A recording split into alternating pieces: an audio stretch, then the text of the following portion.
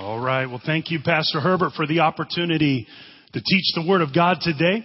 And I want to welcome everybody that's watching online as we wrap up this series. Man, I've loved this series, The End of the World. And today we're going to talk about the afterlife. The afterlife. Life will come to an end. That's a fact. Life will come to an end. Hebrews chapter 9 and verse 27 says, each person is destined to die once, and after that comes judgment. Life will come to an end. In fact, life is fragile. If you've ever lost someone to an unexpected illness or to a tragedy, you realize how fragile life really is. In fact, in the Bible, in the book of James, James says that life is like a vapor that appears and then it vanishes. Life is fragile, and then there's the afterlife. And the Bible teaches us that in the afterlife there are two options. There are two places, two destinations in the afterlife, and that is heaven and hell. There is no door number 3. I just want you to know that today. It's either heaven or hell. That's what the Word of God teaches us. And can I just tell you this, that I don't really like to talk about hell. I don't like to think about anybody going to hell. It's not something that I enjoy teaching about, but it's something that we have to talk about. In fact, in the Word of God, Jesus himself, 22 times in the New Testament, Jesus refers to hell. See, we have to talk about it. We have to look at the subject, the afterlife, heaven or hell. There's a pastor that was going to preach a message about hell, and they advertised it in the church bulletin on that Sunday morning. It was a Sunday night service, and in the bulletin they kind of made a mistake in the wording as one of these bulletin bloopers, but here's what it said. It said, at the evening service tonight, the sermon topic will be, what is hell? Come early and listen to our choir practice. Maybe you've heard a few of those choirs in your day. I don't know. But today we're going to talk about hell. When we talk about hell, people have a couple different responses. You know, some people, you start talking about hell and they just think it's a big joke. They think it's not real, that it's just kind of a big joke, and they kind of picture, you know, this cartoon character, the devil with the horns and the pitchfork, you know, poking people, and they just think it's just a big joke. And then there's other people, you start talking about hell and it scares them to death. Man, fear comes over them and they're scared to death. When I was a little boy, I watched a movie. This movie was from the 70s. It was called The Thief in the Night. It was a Christian movie.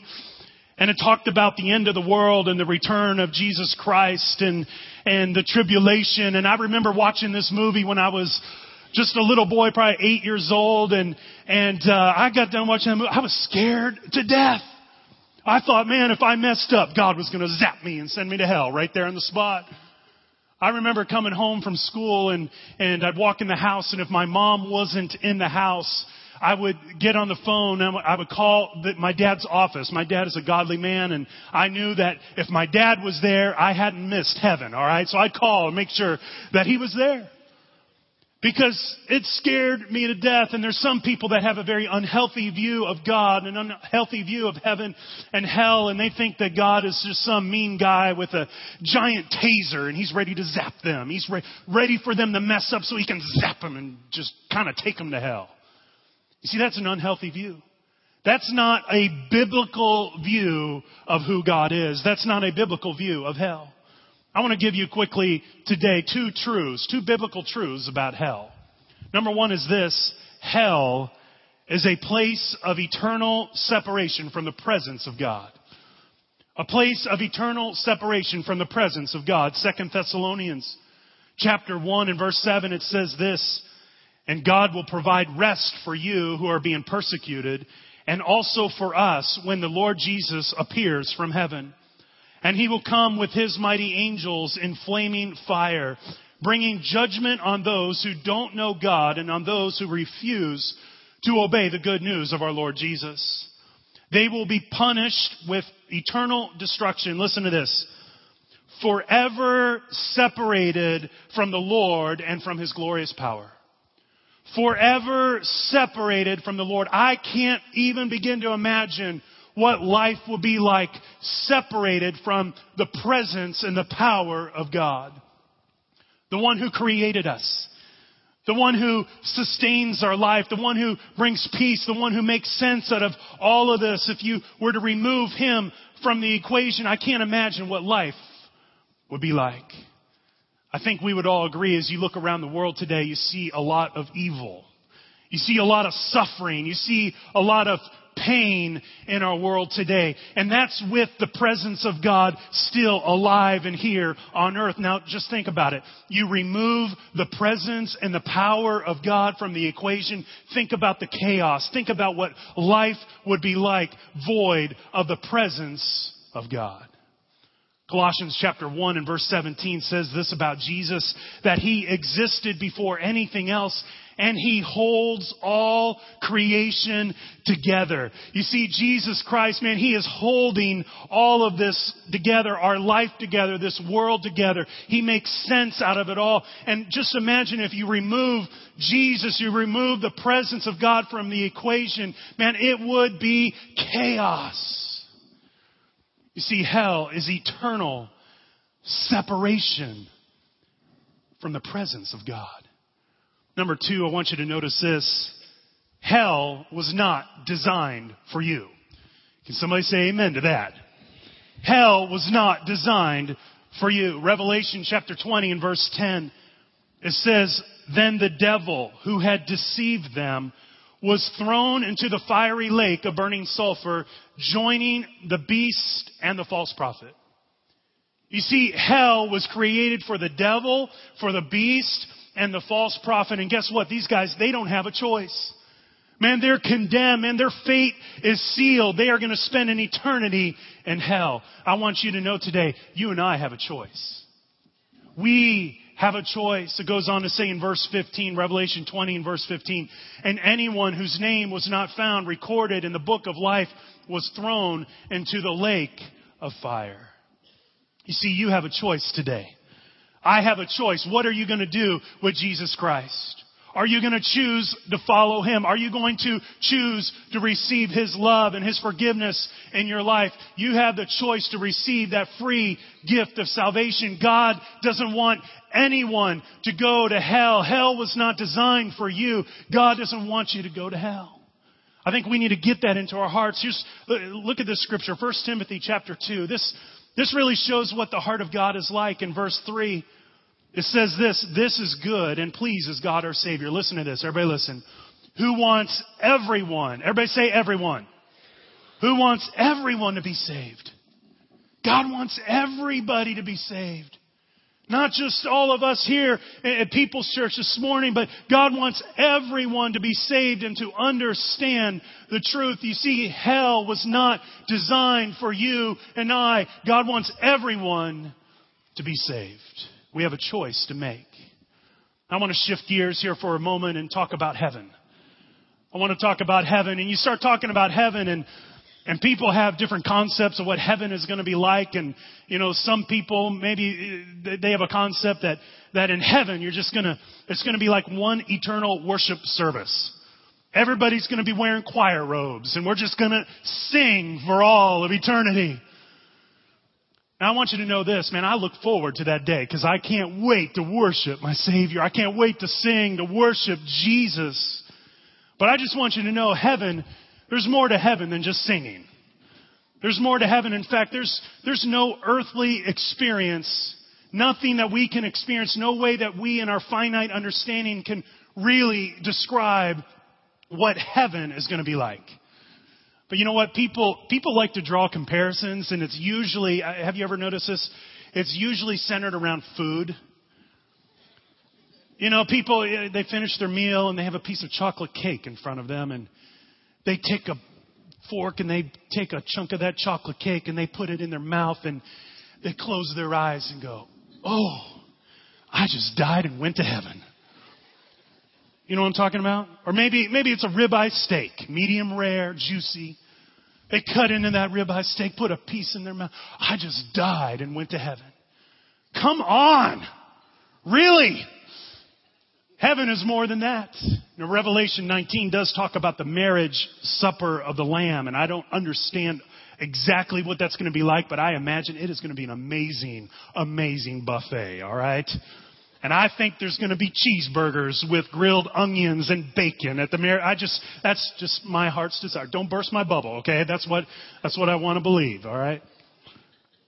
But you see, there's nothing here on earth. There's no human experience. There's no way that we can possibly imagine what heaven is going to be like. In fact, 1 Corinthians chapter 2 and verse 9, I listen to this scripture.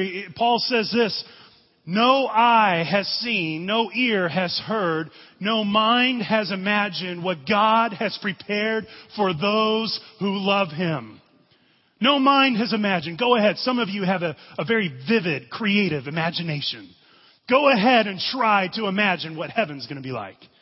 You can't even begin to, he says, no mind has imagined what God has prepared for those who love Him. Heaven is going to be way beyond what we could possibly believe and understand and even dream up.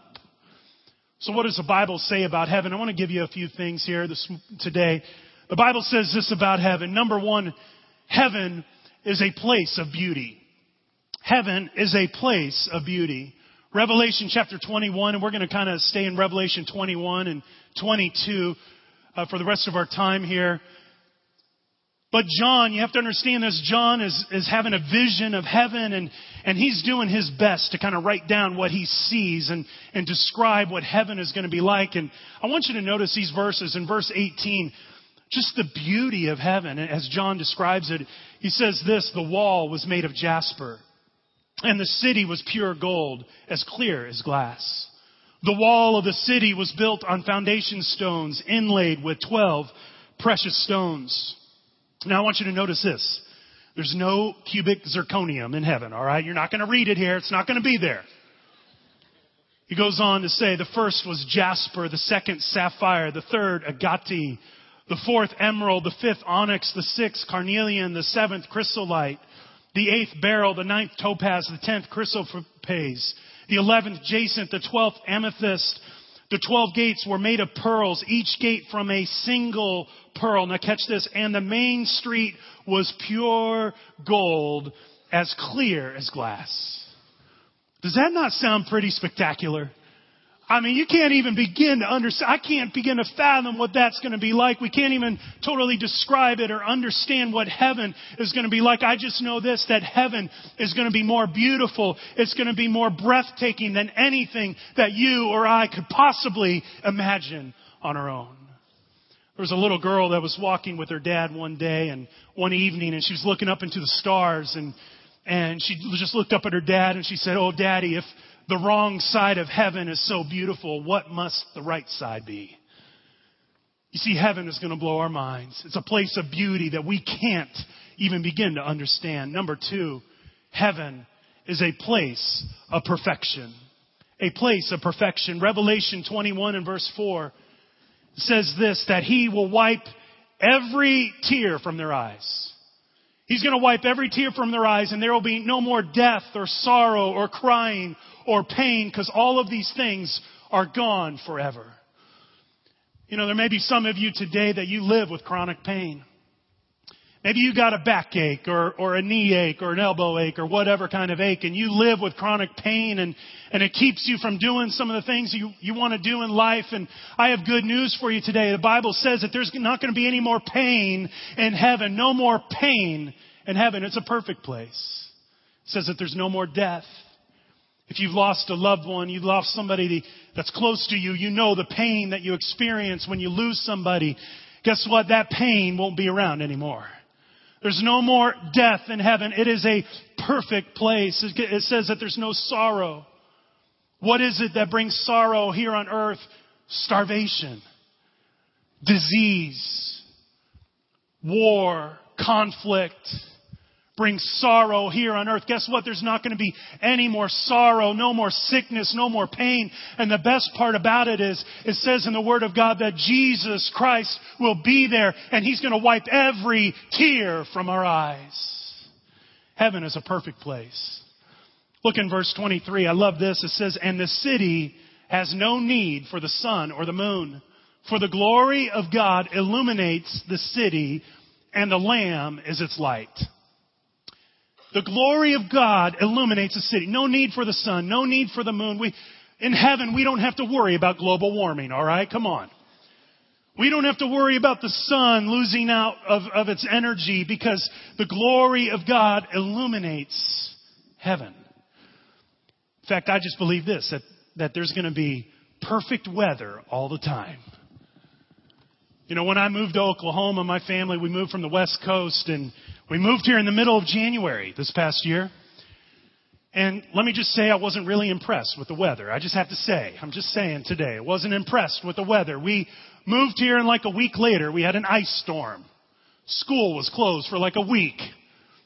We followed the ice storm. We had tornadoes. You know, the tornado sirens going off. I'm getting my kids. We're going down into this shelter at our house, and we have a 70-pound boxer dog. And that dog did not want to come into the shelter. The kids are saying, Daddy, get the dog. I'm carrying this big old dog down into... I wasn't impressed with the tornado sirens. We get done with the tornadoes, then there's hailstorms. Then we have floods. And you know something? Every single time that we'd have a weather outbreak, Pastor Herbert would text me and he would say, "Welcome to Oklahoma." But I just believe heaven, the Word of God says that heaven is a perfect place. The glory of God is going to illuminate the city. It's going to be a perfect environment. Verse 27 in Revelation 21, it goes on to say this: nothing evil will be allowed to enter. Nothing evil will be allowed to enter, nor anyone who practices shameful idolatry and dishonesty, but only those whose names are written in the Lamb's book of life. Nothing evil is going to make it to heaven. Let me just tell you, there's not going to be any murder in heaven. Maybe some of you, there's people here, perhaps you live in fear because of something that's happened in your life, and I want you to know that God can set you free today from fear. But I just want you to know heaven, it says nothing evil. Nothing evil. There won't be any murder in heaven. There's no rape in heaven. There's no child abuse. There's no terrorism in heaven. Nothing evil will enter heaven. It is a perfect place. That's what heaven's like. Number 3, heaven is a rewarding place.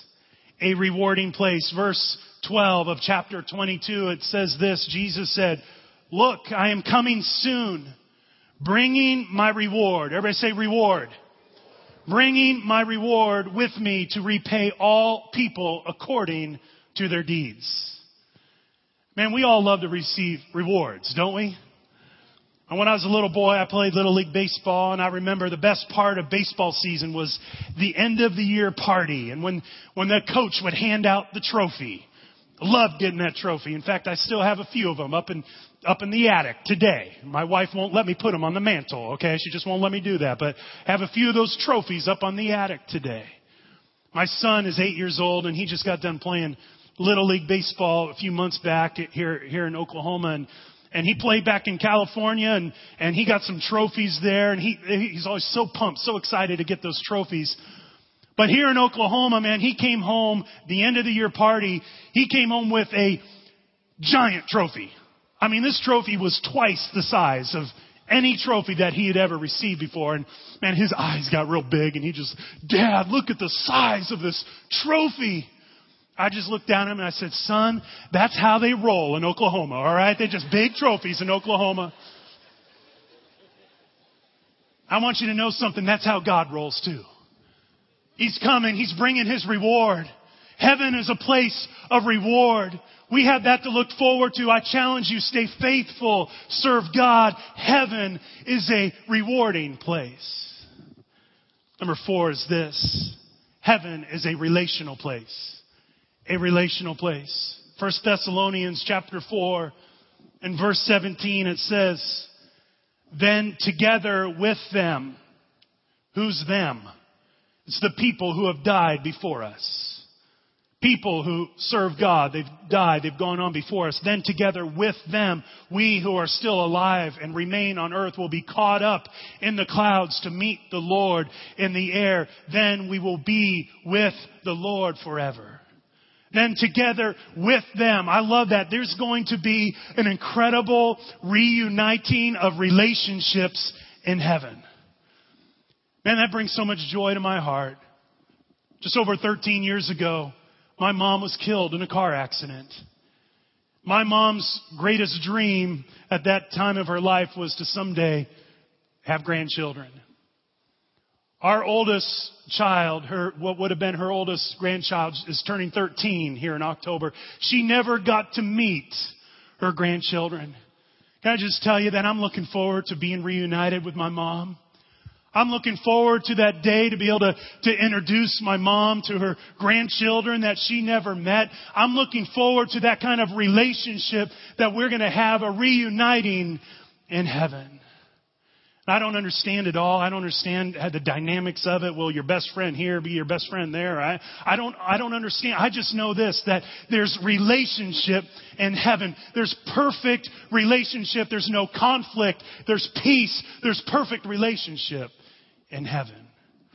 When you start talking about relationship in heaven, usually people ask the question, are there going to be animals in heaven? People want to know, is Fluffy going to be in heaven?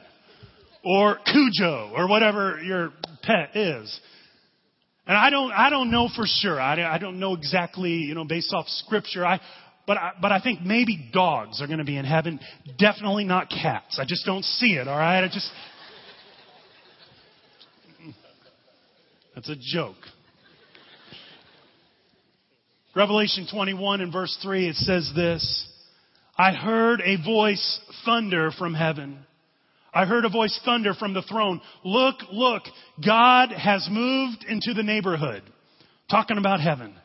God has moved into the neighborhood, making his home with men and women. They're his people, and he's their God. You see, God wants to live with you for all of eternity. God wants to have relationship with you.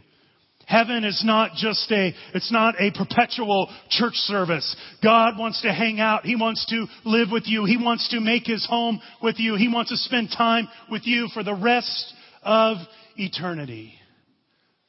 You see, that's the opposite of hell. Hell is a place of isolation. It's a place of separation from God. Heaven is a place of perfect relationship with our God, with our Savior, with our Creator. Psalms 84 and verse 10 says this, better is one day. Everybody say better. Better is one day in your courts than 1,000 elsewhere. Better is one day in the presence of God than 1,000 anywhere else. Guess what? Heaven isn't just one day in the presence of God. It's not 2 days. It's not 2 weeks. It's not 6 months. It's not 10 years. Heaven is an eternity spent in relationship with God, in the presence of God, living with God. That's what heaven is all about. You see, it's a place. It's a relational place. You say, Troy, what do we do until then? You see, there's the afterlife. It's heaven or hell. There's the afterlife. What do we do until then? How should we approach this life knowing that we have an afterlife? What should we do? And I believe that the reality of heaven, the reality of hell should affect the way that we approach life today. It should affect it. Number one, I want you to notice this. What should we do? Until then, what do we do? Number one, live for God. Live for God. In 2 Peter chapter 3, Peter is describing the end of the world. And he's talking about, and you can take time to read it, and I'm not going to read all of that, but he's describing the end of the world and when Jesus comes back for his church and how everything will be destroyed. And he says this, since everything will be destroyed in this way, verse 11 of chapter 3, he asks this question, what kind of people ought you to be? The world's going to end. What kind of people ought you to be? What do we do until then? And he goes on to say this, live holy and godly lives.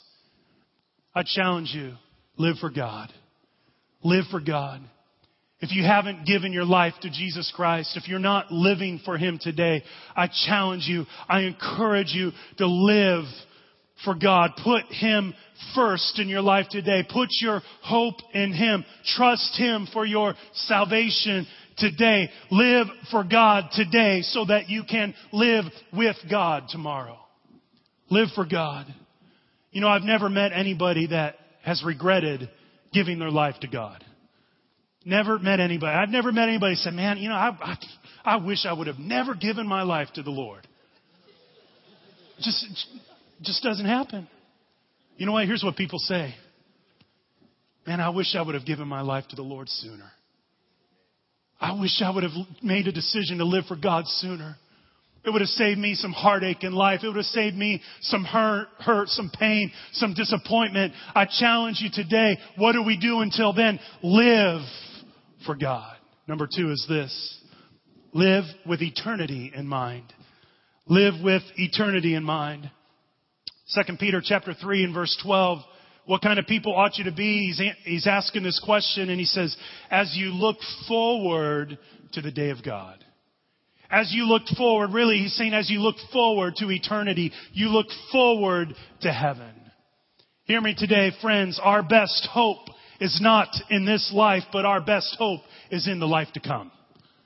Our best hope is in the life to come. Live for eternity. When you live for eternity, it affects the way you make decisions. It affects how you're going to spend your time and how you're going to spend your money and how you're going to live your life. It affects how you make decisions when you live for eternity. C.S. Lewis said this. He said, if you read history, you will find that Christians who did the most in the present world were just those who thought the most of the next. It is since Christians have largely ceased to think of the other world that they have become so ineffective in this.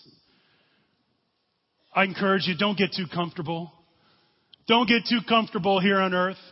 You're saying, Troy, can we not enjoy? No, I'm not saying don't enjoy. Man, enjoy life. Live for Jesus. Enjoy your family. Enjoy your friends. Enjoy life. But don't get too comfortable here on earth, because the Bible tells us that this world is not our home. We are just passing through. We're just here for a short time. Live life for eternity.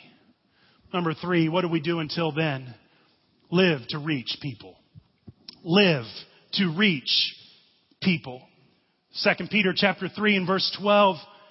He's asking the question again, what kind of people ought we to be? He says, as you look forward to the day of God, and he says this interesting phrase, and speed its coming. He's saying, as you hurry this thing along, the return of Christ, the end of the world, speed its coming. Well, how do we do that? The way that we do that is we tell everyone, we reach people with the good news of Jesus Christ. You see, it says in verse 9 of 2 Peter chapter 3, it says this, the reason that he hasn't come back yet is because he doesn't want anyone to be destroyed. But he wants everyone to come to repentance. You see, it's the heart of God. The heart of God is for people. The heart of God is to see everyone come to repentance, to see everyone make it to heaven. That is the heart of God. There's an interesting verse in Jude. Jude verse 23. It says this, snatch others from the fire and save them. Snatch people from the fire. I mean, that's kind of aggressive. It's kind of, there's a sense of urgency there. And I'm not saying that we get rude all of a sudden. That's not what I'm saying. But there's a sense of urgency as we reach people, as we share the love of Christ with people. Say you're at a beautiful mountain range, maybe it's the Rocky Mountains, and you're up on a cliff and you're overlooking this beautiful sight, and you see off the corner of your eye, there's a little old man walking along, and you kind of look at him, and he's got dark glasses on, he's got a cane, and you begin to realize that this little old man, you think this guy's blind. And you're watching out of the corner of your eye, you're kind of looking over at him, and he's kind of walking closer to the edge of that cliff. Hundreds and hundreds of feet to the drop. And he gets a little bit closer, and you're kind of looking on, you're saying, he's going to stop. He's not going to, he'll stop. But man, he's getting a little bit closer. Is he going to stop? And he gets a little bit closer, and you think, oh man, he's definitely going to stop. He keeps edging closer, and you look over, and all of a sudden, oops, there he goes. He didn't stop. And you see this little guy, he falls to his destruction. Man, that's not what we would do, is it? Man, we notice, we would jump in, man, we'd intervene, man, we'd tackle that guy in the name of Jesus, alright? We'd save that guy. Let me just challenge you with this. It's all about people. God's heart is for people. God's heart is for people. He doesn't want anyone to perish. And I'm not saying that we become rude and we start tackling people for Jesus, but I do want to tell you this. If Jesus Christ has changed your life, you have a story to tell. You have a message to communicate. And we need to talk to people and say, hey, Jesus has changed my life. And guess what? He can change your life too. We have to reach people. Our purpose here on earth is to glorify God and to populate heaven. It's all about people. Scripture says in John chapter 3 and verse 16, I love this scripture. You know this. Many people would know this scripture. For God loved the world so much that He gave His one and only Son, so that everyone who believes in Him will not perish, but will have eternal life. And it goes on in verse 17. It says this: God sent His Son into the world not to judge the world. I want that to sink in today. Not to judge the world. He didn't come to judge you. He didn't come to condemn you today. There's some here today, you've come and you think heaven and hell, and you think God just wants to condemn you. God wants to judge you. No, He didn't come to judge you. He didn't come to condemn you. It goes on to say, but He came to save the world through His Son, Jesus Christ. He came to save you. See, God's heart is for you today. What do we do until then? Until then, there's an afterlife, there's a heaven, there's a hell. What do we do until then? We need to live for God. We need to live with eternity in mind, and we need to live to reach people. Let's pray together. Father, thank you for your word today. Lord, I pray for your church.